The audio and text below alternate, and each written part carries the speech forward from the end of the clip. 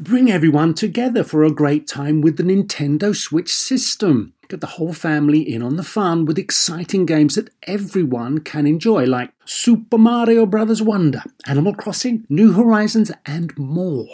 Nintendo Switch has 3 different play modes all in one system. Play in TV mode, tabletop mode, or handheld mode when you're on the go.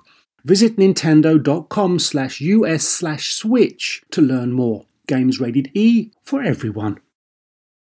Apple Card is the perfect cashback rewards credit card. You earn up to 3% daily cash on every purchase, every day. That's 3% on your favorite products at Apple, 2% on all other Apple Card with Apple Pay purchases, and 1% on anything you buy with your titanium Apple Card or virtual card number.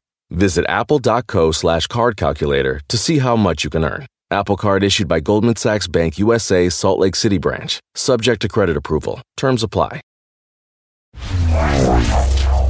Welcome to Star Talk, your place in the universe where science and pop culture collide.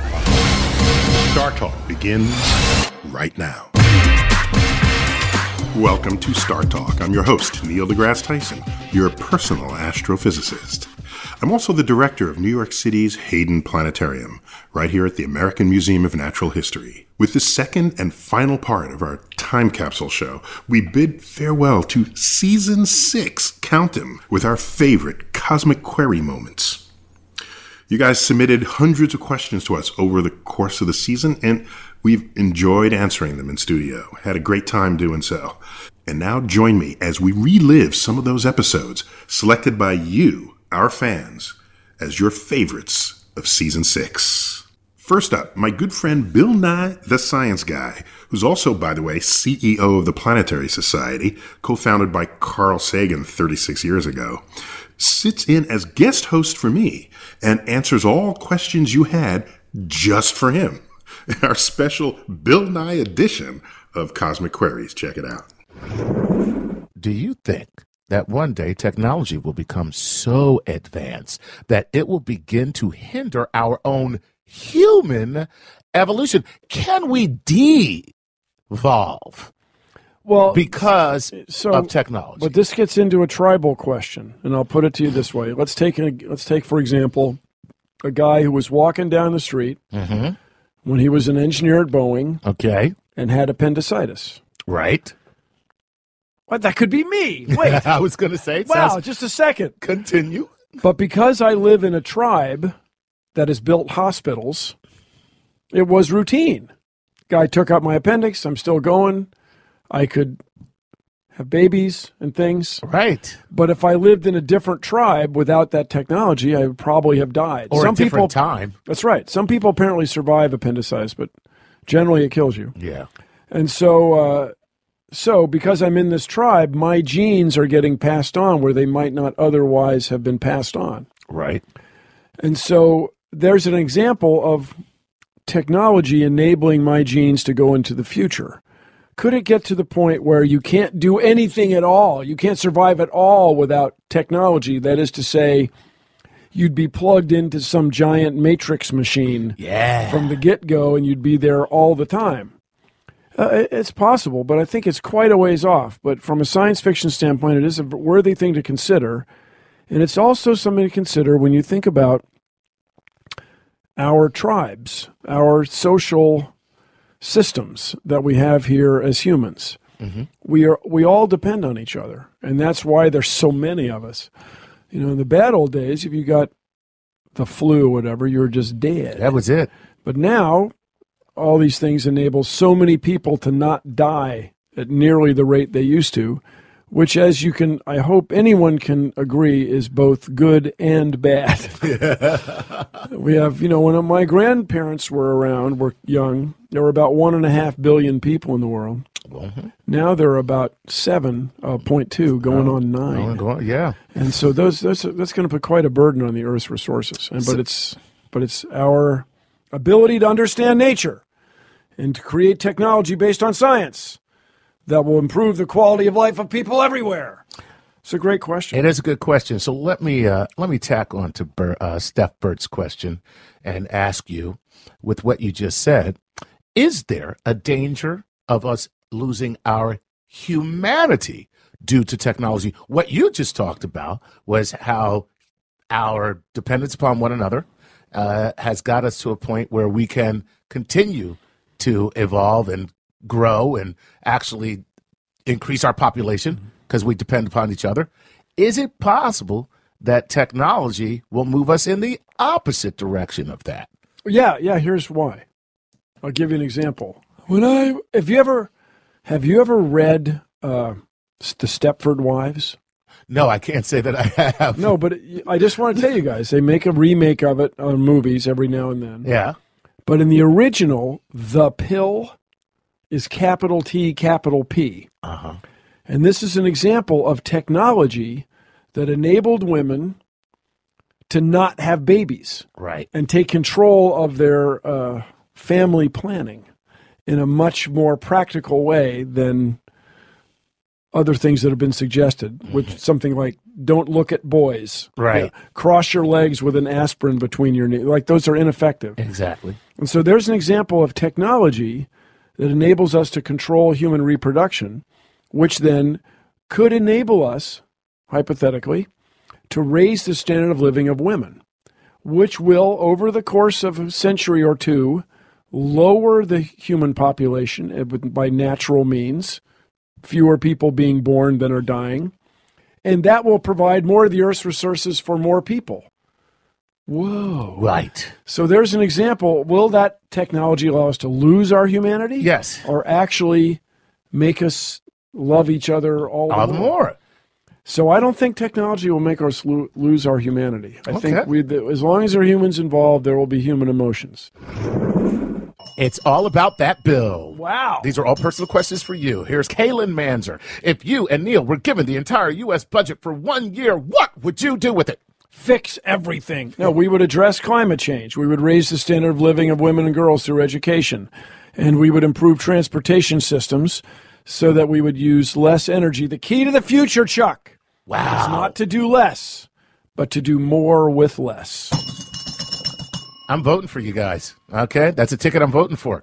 Here's Ellie St. Cyr says, what, in your opinion, was Leonard Nimoy's greatest tribute to science? What is your favorite Star Trek, the original series? Well, my favorite Star Trek, this isn't a hard question, is City on the Edge of Forever. I mean, many such journeys are possible. Anyway, the importance of Leonard Nimoy is hard to underestimate. The guy gave us the Star Trek writ large, and he was a huge part of it, gave us this optimistic view of the future through magic? No! Through what, Chuck? Science! Yes! He was the science officer. Lead on. That's right. Tristan McClellan wants to know this. Hey, since we've got more Cosmos, why not more science guy? Your people need you, Bill. I'm working on it. Hey, I'm a host on Star Talk Radio. The longest journey starts with a single step. You're listening to Star Talk Radio, and you should do what I do when I listen to the show, Chuck. What's that? Turn it up loud. Next question. We love every opportunity to geek out here on Star Talk, and co-host Chuck Nice and I took it, I think, to a whole other level when you asked us to take a realistic look at superpowers on one of your favorite Cosmic Query shows. Check it out. I'm going to start off with one that I like a lot from Mike Dotson. Comes to us from Earth and Facebook. Okay. Because we agreed, if they don't say where they're from, you're going to say they're from Earth. They're from Good. Earth. So people, start telling me where you're from when you send these in, please. All right, here we go. If there was a superhero whose power was to see the whole spectrum of light, what do you think he or she would see, and what could we learn from him or her? So that, first of all, this person doesn't exist in superhero land.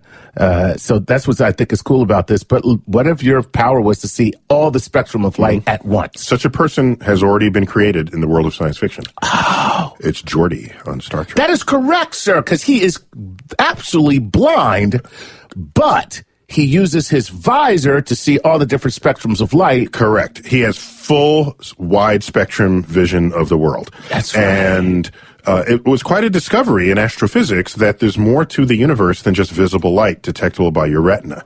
It was I count it as one of the great demotions of human physiology, where you learn that this cherished sense that we have called sight right. is actually quite feeble relative to all the things that are seeable out there in this world. So we're not seeing anything. We ain't seeing jack. And in fact, you are familiar with the other parts of the electromagnetic spectrum, whether or not you knew that that's what they were. So ultraviolet, right, X-rays, right, gamma rays, infrared, microwaves, radio waves, all of this, including visible light, are part of a continuum of electromagnetic energy. Wow. And so if you could see all of that, it would be a really visually noisy world. Okay. Because if I'm looking at you now, you'd be glowing with infrared at your 98.6 degrees. Right. I'd look at your cell phone, it would be glowing with microwaves. Right.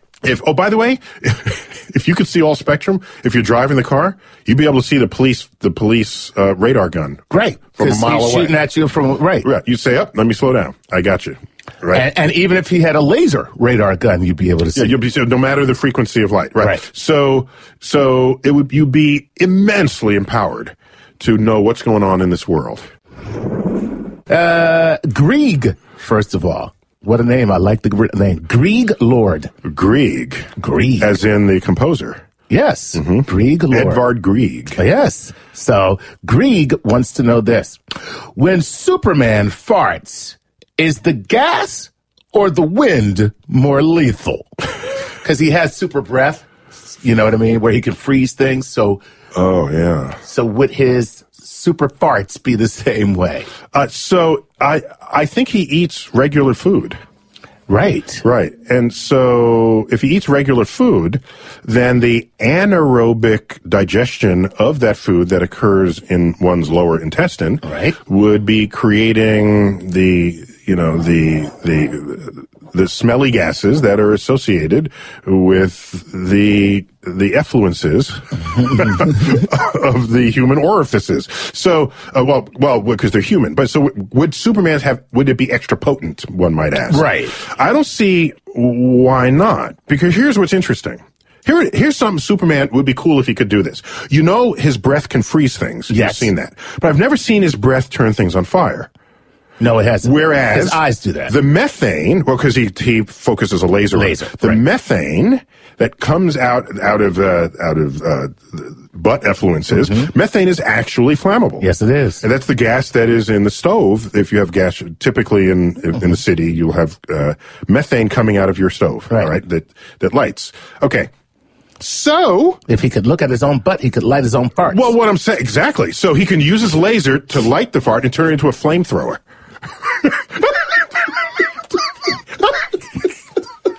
I'm just inventing. I mean, you asked me, the question was.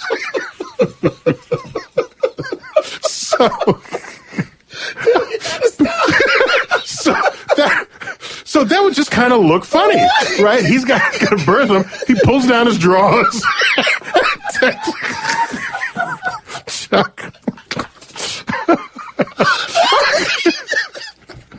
No, I'm just, if it's flammable, for him it would be more flammable, right? Because whatever it is in human, it's super in him. Oh, God, no. Chuck, you're tearing up here. Chuck. You're killing me today. Okay. But that image is crazy. But it's, right? He does super things. Chuck is crying. Chuck. Okay. You asked the question. I'm just saying, the physics and everything. That's all I'm saying. Oh, God. 2015 was both a difficult and rewarding year for space exploration. And unfortunately, not all of the endeavors were rewarded with accomplished missions or even successful launches.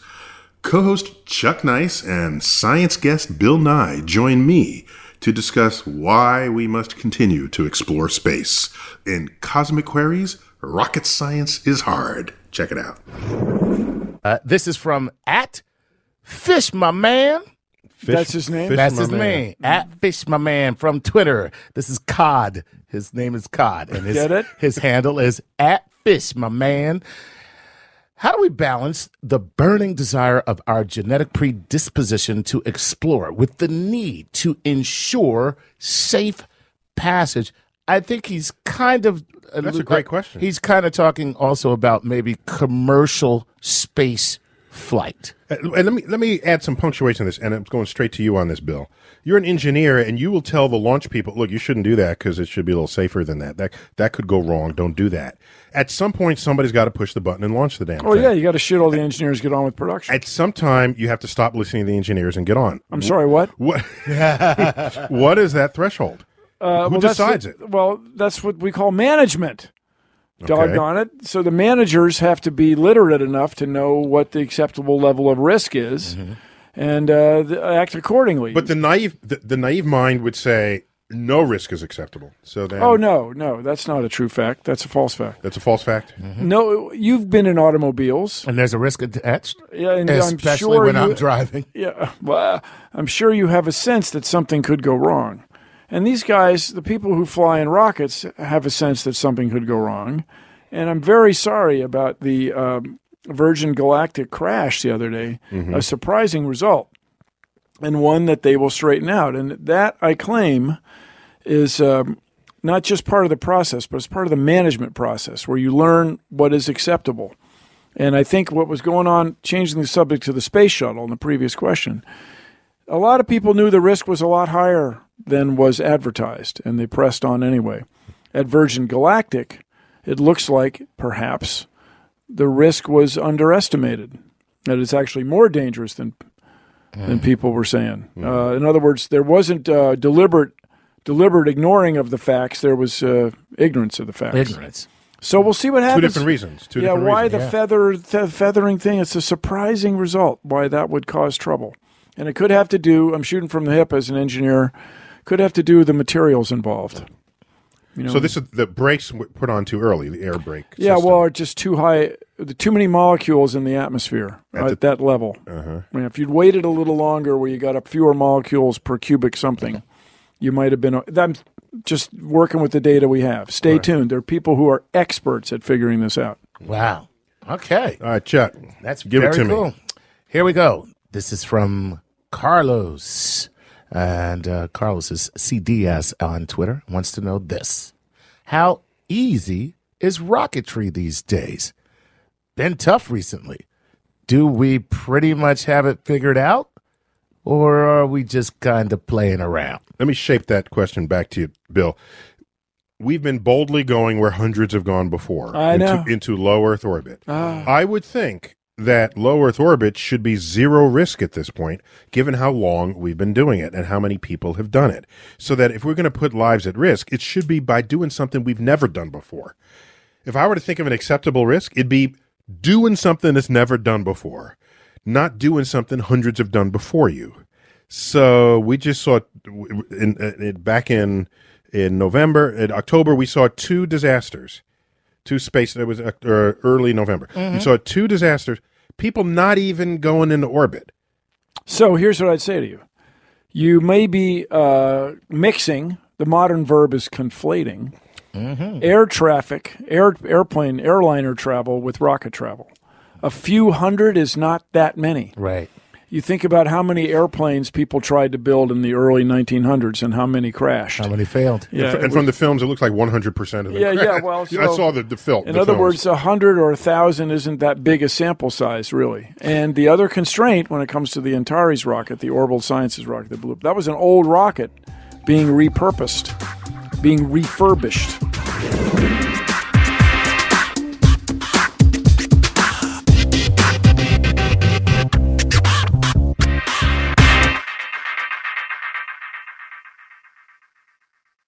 Whether you're a family vacation traveler, business tripper, or long weekend adventurer, Choice Hotels has a stay for any you. And that's good, because there are a lot of me's. Choice Hotels has over 7,400 locations and 22 brands, including Comfort Hotels, Radisson Hotels, and Cambria Hotels. Get the best value for your money when you book with Choice Hotels. Cambria Hotels feature locally inspired hotel bars with specialty cocktails and downtown locations in the center of it all. Hey, that's me. Radisson Hotels have flexible workspaces to get the most of your business travel and on-site restaurants.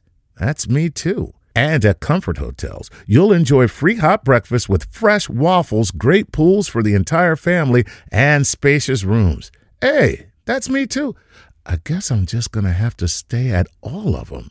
Choice Hotels has a stay for any you. Book direct at choicehotels.com, where travel comes true. Addiction plays hardball. He would hit me with these verbal attacks. I just said to him, I love you so much. You're such an amazing person. I can't take this ride anymore. It was the fact that Dad made that sentiment and broke down. And years later, he told me it had a huge impact on him. Sometimes doing what's right for your loved one is the hardest thing to do. Caron is that right thing. Visit caron.org/lost. When it comes to buying your first home, everyone has questions. Can we even afford to buy a house right now? Well, I need to negotiate. How do I even negotiate? Luckily, a RE/MAX agent has answers. Hey, Brian, those are really good questions. They are? Thanks. It's my first time buying. I work with first-time buyers all the time. I got you. RE/MAX agents have more experience than other real estate agents. Visit RE/MAX.com or download the RE/MAX app to find the right agent. The right agent can lead the way. Each office independently owned and operated.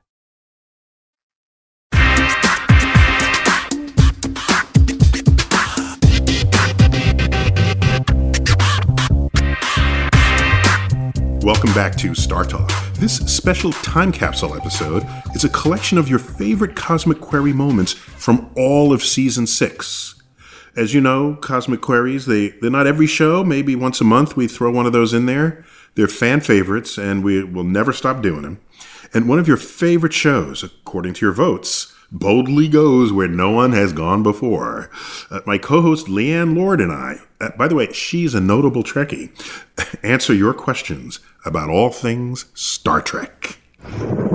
Okay, I have a question from, I think it's Manu. I'm not sure. Patrice is the last name. Mm-hmm. And the question is, it seems to me that the most implausible thing in Star Trek, even harder to think of as transportation or warp technology, is the fact that the Klingons have become a space-traveling civilization without having themselves destroyed before.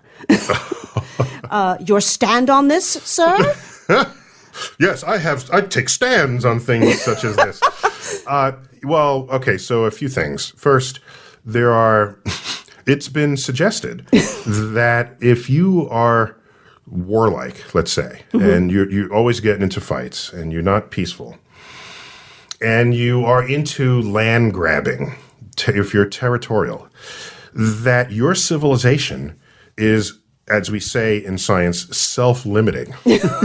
Ooh. In that, so you'll go out and you'll say, oh, there's a planet I want to conquer. So you go conquer it, and then it's your planet.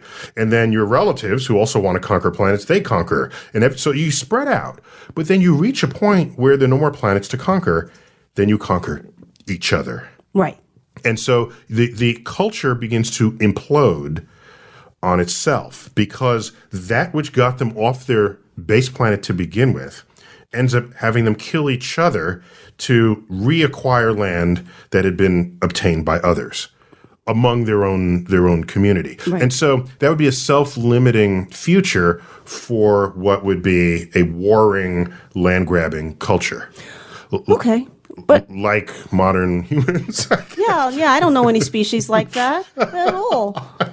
But So the culture of war and is not inconsistent with the culture of technology. In fact, wars drive science. It's a pain to admit that, but it's true.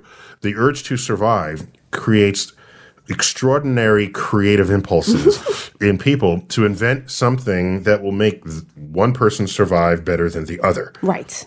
And it's usually in the form of weaponry. Yeah. So usually. Yeah, when the longbow was invented, mm-hmm. that the arrow could pierce armor, so it rendered armor completely obsolete. That's why there's no armor anymore. Right. Although the 300, I'll take an army of that. Oh, the movie 300. The movie. Oh, I saw that. Yeah, a lot of buff guys. Is it warm in here? Okay. But now, I understand that war, propels technology, mm-hmm. but the Klingons, to his question, wouldn't they have killed themselves before they even got off the planet? They didn't, but shouldn't they have? Well, sure, but this is science fiction. Right. I forget get that. I act as if these are real people that I'm having over to dinner. I have a great question from Matt Rufo. Which ship is better? Is it the USS Enterprise or the Ship of the Imagination? Ooh. I know, it's so unfair. I know. Ooh. I am so biased here. Of course you are. What are the odds? Well, I mean, if anyone who is listening doesn't know the Ship of the Imagination, it's what I got around the cosmos in space and in time during Cosmos, and that's the Spaceship of the Imagination version 2. The original one, Carl Sagan wrote around the universe back in 1980. So I would say you have to ask: is there anything the Enterprise can do that the Spaceship of the Imagination can't do? No, Spaceship of the Imagination does not have photon torpedoes or phasers or anything like that because it doesn't need it. Exactly. Wherever it arrives, there is peace and love. I thought the answer for that would be really easy, but it's not. No, it's I think, and because it emanates from my thoughts, the ship, there's a cool scene where I'm on there talking about the extinction of the dinosaurs, and I just walk to the side of the ship dissolves, and I'm in a primordial forest, because that's what I needed the ship to do for me. So if the ship emanates from my thoughts, and my thoughts are eternally peaceful, fingers crossed, I don't need photon torpedoes. Wow.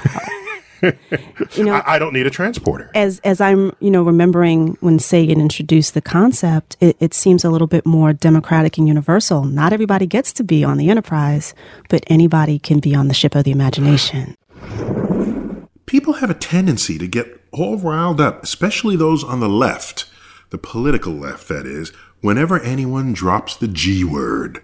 And I'm talking about GMOs. Our fans had so many questions about genetically modified organisms that we had to make a cosmic query into 2 parts on GMOs. Guest host Bill Nye sits in for me with comedian Chuck Nice to help inform you about this often misunderstood but definitely controversial topic. Check it out. This is from Inquiring Minds. Bill, you talk a lot about GMOs. You changed your mind. Is Monsanto paying you? No. In fact, we went out to dinner the other day. My editor, Corey. Oh, I thought you meant you and Monsanto. Rob Fraley. I was going to say, that may count, Bill. No. So there were 4 of us at dinner, 2 Monsantanians. And Rob Fraley shakes your hand. He says, "Hi, I'm Monsatan." Because he hears all that stuff. Each team bought its own dinner. Oh, okay. Yes, okay. So however, when I visited Monsanto, yes, they offered me a sandwich and a cup of coffee, and I enjoyed both. But I flew myself there. I mean, in an airplane. Here's the real question. Did that sandwich have genetically modified vegetables? It did. Sure, you can't avoid them. Okay. Absolutely. All right. By the way, I went to an anti-Monsanto rally here in New York City. All right. And I was really impressed by how thoughtless and short-sighted the people there were. It was really something. I just didn't realize it. They got to the point, now Chuck, I don't know your political leanings, but it got to the point where they wanted you to believe that the President of the United States is controlled by Monsanto. Well, isn't he? Come on. Yeah. And so that he's actually... Please, he's a Kenyan Muslim. Yes. Socialist. Yes. He might as well be controlled by the United States Monsanto people, too. And as people point out, Monsanto is in the top 500 Fortune 500 companies, but it's not in the top 5. It's way down, like at 200 or so. So they're not even that big of a deal. I mean, they're big, but not that they're big. They're not as big as Apple or Beyonce. Or yes, right. Or Beyonce. What kind of research has been done to show what effects GMOs do or do not have on humans? Well, this is exactly the point. This is, thank you, Corey, is that his name? That is Corey Garst from Google+. Yes, from out there. So what it has done is, that is the one thing you can test, is the effects of food. I mean, that's one straightforward thing you can test that's not that different from 20 years ago. You feed the food to your good friends, the lab rats. You feed it, and the mice, and you say, "What do you think?" Right. So Steve, if that's his name. That's the mouse's name, Or Steve. Henrietta. All right. As long as it's not Mickey, you're fine. I think Mickey's really hard to... That's a hard lab rat to have, Mickey. Well, to kill would be really hard. Right, yeah. Well, for some. So the thing is, the genetically modified food has no effect on us. That is to say, there's no difference between it and organically raised food. This is scientifically provable. Okay. It's certainly provable to my satisfaction. And that's like the most straightforward thing about it, is to see if it's still as nutritious and see if it has any allergic effect. And it absolutely does not. And in fact, in general, all of these foods are more nutritious. Kernels are bigger. That is the first time I've ever heard that assertion made. Well, just in general. I mean, you get more soybean per hectare per acre. Oh, I got you. You get more corn per acre per hectare. You get bigger kernels of corn. So from a voluminous standpoint. Well, not just that. If the bushel of corn weighs so many kilos or pounds, how much of that is nutritious corn and how much of that is cob? Inedible okay, cob. That's a very good point. Yeah. So you get a lot more. You get a lot more kernel than cob. Yeah, and that's in that one example, the famous example. Gotcha. So then the other thing that's happened with genetically modified foods, and this may be in the future queries, the other thing that's happened is it's led to the success of this technology of allowing you to put glyphosate on fields and then plant things like crazy, is people have raised enormous tracts of land in a single crop, because it's easier. Gotcha. And this is so-called monoculture.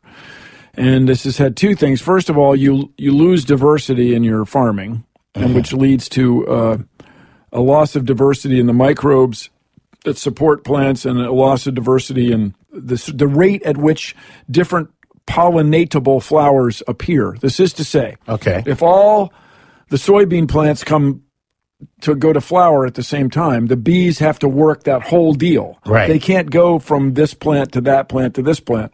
You'll notice the cherry blossoms show up first. Right. And then that's their trick. Right. So the bees and everybody, they show up and do. They're like, hey, we're doing cherry blossoms right now. Can we say do on this show? Yeah. They're doing the cherry blossom. Come on, birds do it, bees do it. That's right. We know what they're doing. Then the jonquils show up, then the daffodils, and there's a sequence that has come to be by the way, evolution. Clearly the whores of the plant world, the daffodils, but I'm just saying. It's just on your mind. It's just on your mind.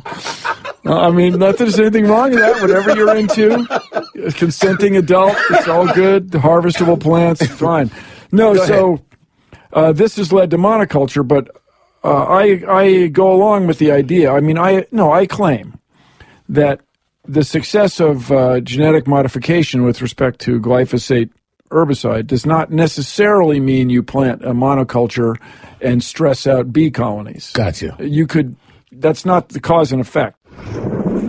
Zombies, ghosts, vampires. This past Halloween, Bill Nye the Science Guy and comedian Chuck Nice sat down to dissect the science of these myths and legends in a Cosmic Queries show all about monsters. Check it out. Since we're talking about zombies, Zach has a great little question I'd like. What is with the zombie thing anymore? But let's Zach hit me with the question. Zach this is a great question. I want to get your take on this, man.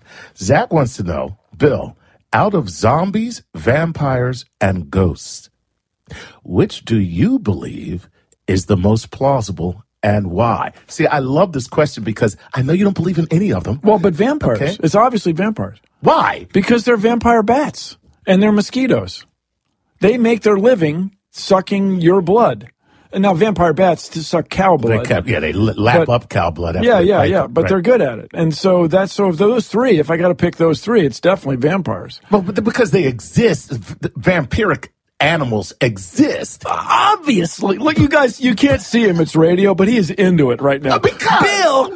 No, because you're making it too scientific. Of course they exist, but we're talking about the plausibility of the undead versus the plausibility of a being who is possessed by an eternal demon that gives it a bloodlust in order to sustain itself. Wow, and quite the authority. And then, of course, the plausibility of the imprint of a human being still resonating after that person ceases to exist in their earthly body. So, of the three of those, which of those would make more sense?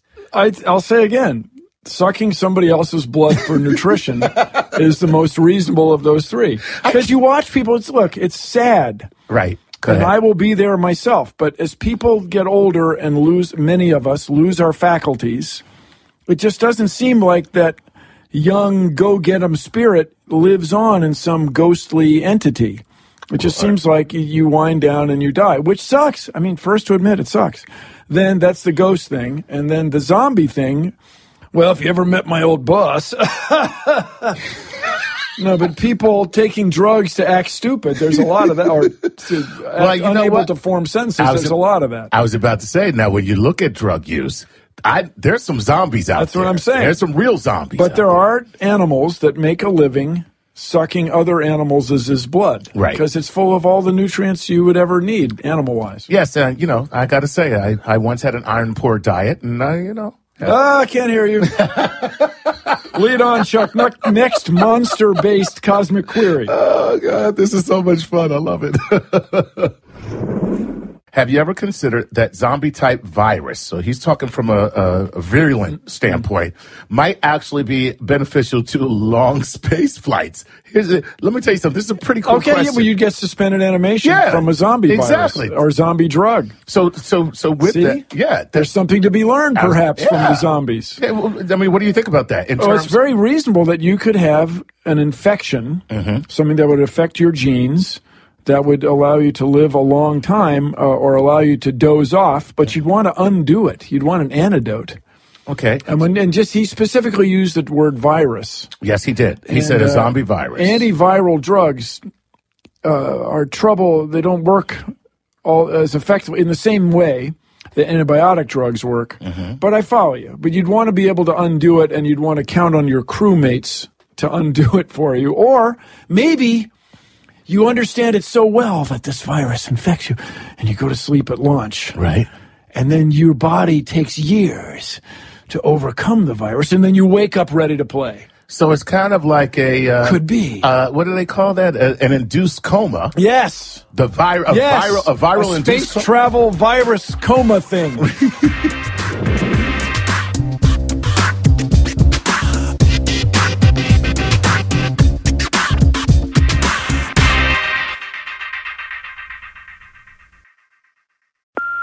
Hey Mom, first things first, thank you.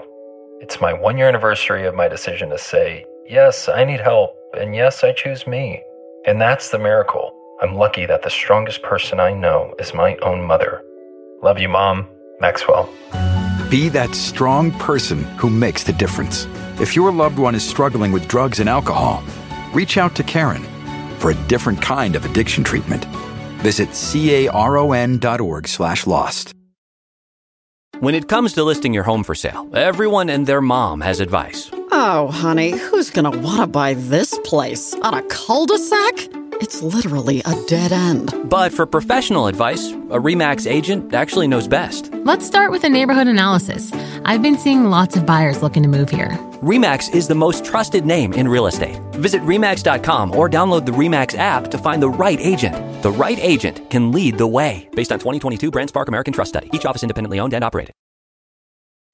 Pulling up to Mickey D's just for drinks? Oh yeah, that's me. Nothing extra, just perfection and a straw. Coming in hot for the coldest cups on the block. Because there are drinks. Then there are drinks from McDonald's. Mix things up with any size lemonade or sweet tea for $1.49. Perfect with our classic fries. Price and participation may vary. Cannot be combined with any other offer. Ba-da-ba-ba-ba.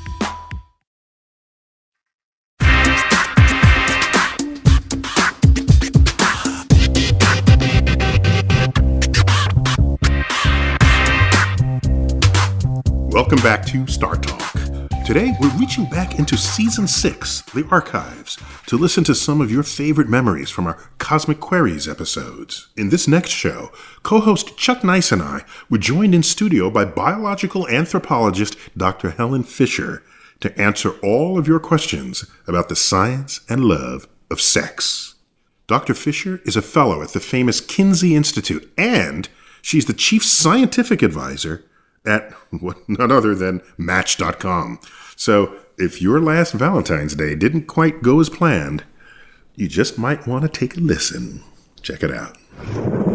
Why does love hurt? Oh, boy. Boom. That's all he asked. But I got to say, that's pretty prolific what he just said. He just asked. It really does. So we've put a lot of people into a scanner who've just been dumped. And the brain regions that become active when you've been dumped is 3 brain regions linked with intense craving, a brain region linked with physical pain. Physical pain, a brain region, and actually aspirin helps.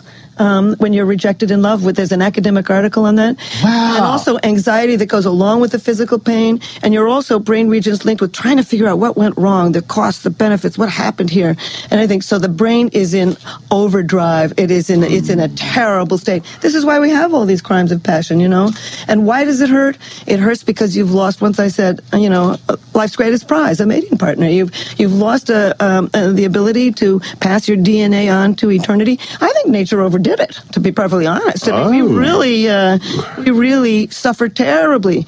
And there's basically 2 stages of getting rejected. The first is protest. You just try to win the person back. You'll try to seduce. Mm-hmm. You'll try to threaten. Yes. You'll try to make them jealous and all that. Right. And then you slip into this incredible depression. Unless you get them back. And then you get them back. In which case you slip into indifference. Like, why did I ever want you? Why do I keep doing this? You've heard that other people say this. Yes, exactly. You've read about it, Chuck. Right, exactly. But I think it hurts. You think it's a real part of the brain center that is responsible? There's no question about it. Big parts of the brain become incredibly overactive. You can't eat, you can't sleep, you can't stop crying. So it's disruptive to your human physiology. Yes, and to your social relations, and even so love sick is actual sick. It's an actual sick. And you can die from being rejected. Wait, don't tell me you die from a broken heart. You die from heart attacks and strokes. So the stress. Okay, so your heart did break. A great deal of anxiety. Stress actually manifests itself physically, and you end up dying of a stroke or a heart attack because of... Okay. Yeah, it drives up the dopamine system in the beginning. That gives you all that energy and focus and motivation and craving. And then after a while, you can't get them, you finally give up, and you slip into sort of a profound depression. As a corollary to this, there are people who are in love with people they've never met. Yes, isn't that... So now, they're not the... They're practicing. They're not the mating partner that they got to know intimately. Right. But nonetheless, the sentiment is still there. Right. It's a crush. It's most largely teenagers, but it can be somebody at work you don't ever dare come close to, but you feel all that. It'll go away. They're grown. I agree with the teenager thing, but isn't that more women? And when you get older, it's the male stalker of the women. No, men fall in love faster than women do. Mm-hmm. They fall in love more often than women do. When they meet somebody that they really like, they want to introduce them to friends and family sooner. Men want to move in sooner. Men have more intimate conversations with their wives than women do with their husbands, because women have their intimate conversations with their girlfriends, and men are 2.5 times more likely to kill themselves when a relationship is over. So men are the more... Wow. So basically... wait, just to be clear, I think we're more likely to commit suicide in all categories. Probably, yes. I think so. Yes. So, and homicide, Right. It's a more delicate... The men are just completely messed up. I was going to say, it sounds to me like we're a bunch of love pussies. That's what it comes down to. Oh my God, I can't live without you. Women are pretty bad, believe me. I've had them on my couch.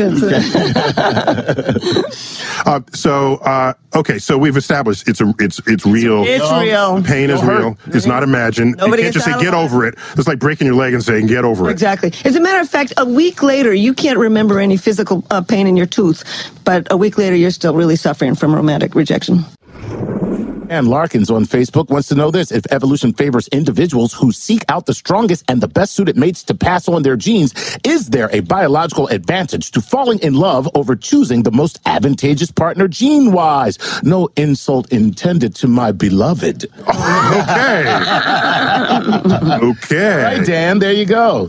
So that's a pretty clean question. So if you just want to propagate survival, you pick the person and then you do that. What's love got to do with it? Why do we fall in love with a guy who looks like the Penguin from Batman and he's not rich and you're a supermodel? How does that even? That doesn't happen too often. Basically, Thank you for your honesty. Thank you.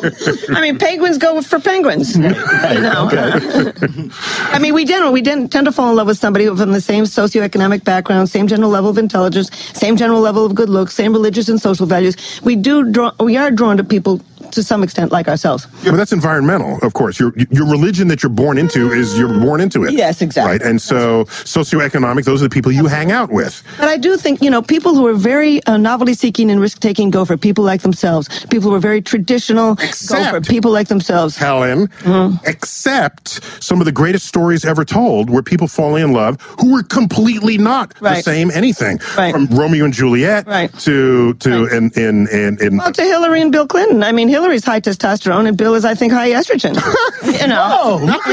Snaps. Look at that.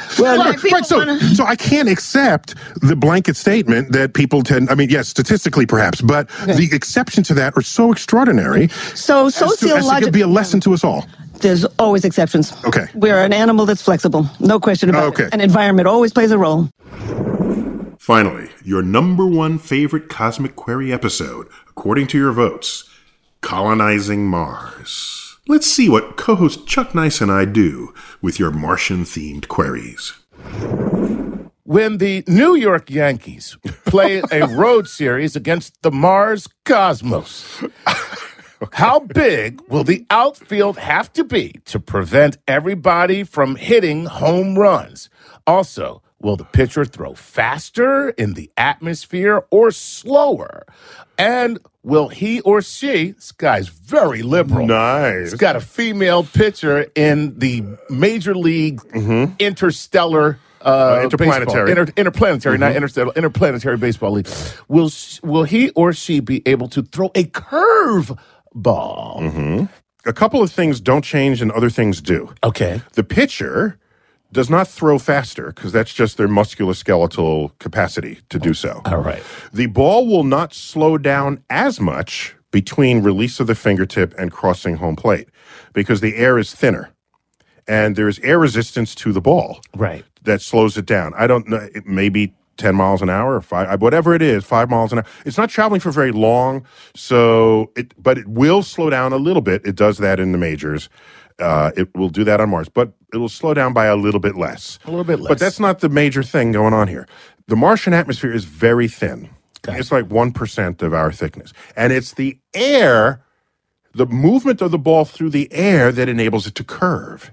Right. So curveballs would be very hard on Mars. Because you don't have the air or the thickness of the air. The thickness of the air. For those, what do they call stitches? Stitches, yes. Right? Is that what they call? Is that what they call the stitches on the ball? The stitches? They call them the stitches. The stitches? Do they call the stitches on the ball the stitches? Yes.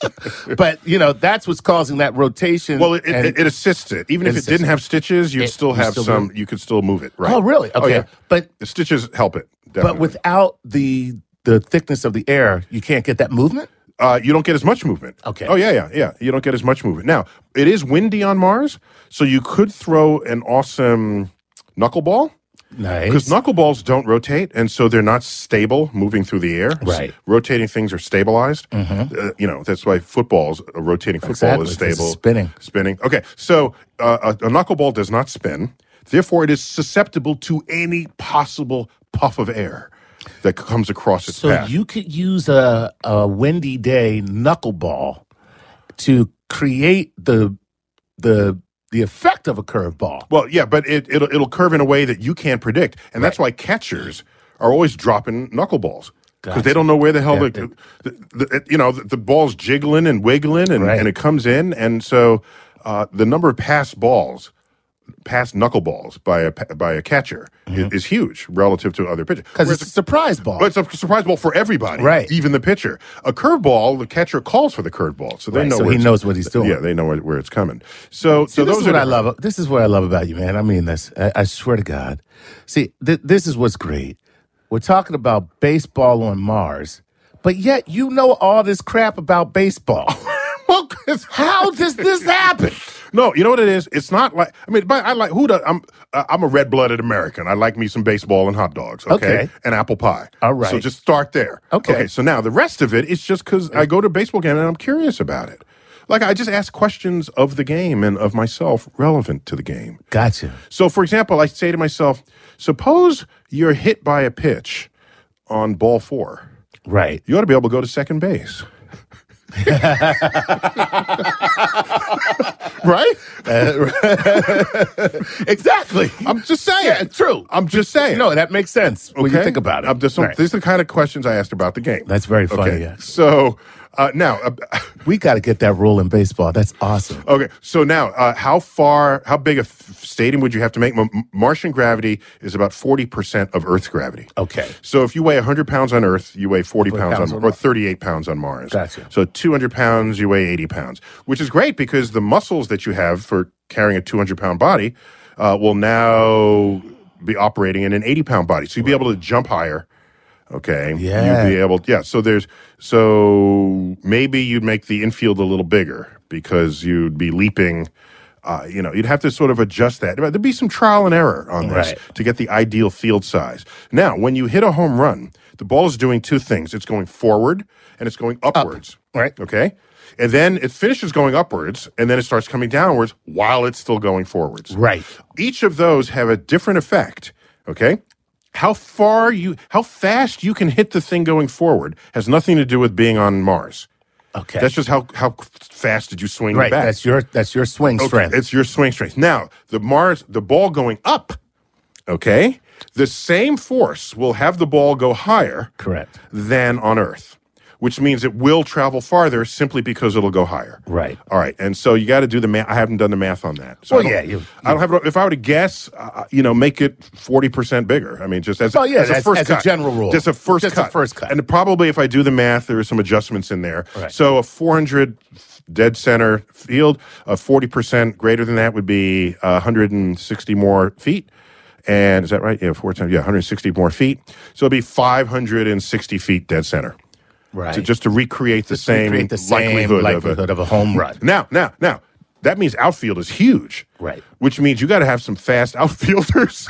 That is true. You might have to add 2 more outfielders to it. Yeah, that's because exactly. it fans out from home plate. Right. So if it's 560 dead center, you're gonna be missing a lot of balls. Unless you be like Little League, you add a 4th outfielder. You might need 2 more outfielders. Dude, that's amazing.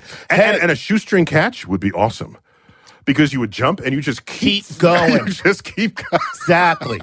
Just out of the stadium into the locker room. What a catch, and he's in the showers. That's fantastic, man. So hey, Stephen, what a fascinating question. There you go. That was great. You've been listening to Star Talk Radio. Join me next time to help kick off a brand new season with more science, more comedy, and more pop culture. Because that's how we roll. That's all for now. And as always, Neil deGrasse Tyson here, bidding you to keep looking up.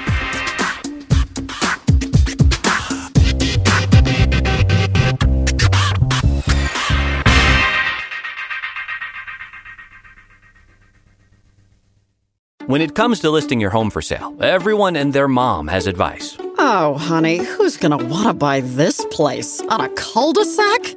It's literally a dead end. But for professional advice, a RE/MAX agent actually knows best. Let's start with a neighborhood analysis. I've been seeing lots of buyers looking to move here. RE/MAX is the most trusted name in real estate. Visit RE/MAX.com or download the RE/MAX app to find the right agent. The right agent can lead the way. Based on 2022 BrandSpark American Trust Study. Each office independently owned and operated. Pulling up to Mickey D's just for drinks? Oh yeah, that's me. Nothing extra, just perfection and a straw. Coming in hot for the coldest cups on the block. Because there are drinks. Then there are drinks from McDonald's. Mix things up with any size lemonade or sweet tea for $1.49. Perfect with our classic fries. Price and participation may vary. Cannot be combined with any other offer. Ba-da-ba-ba-ba.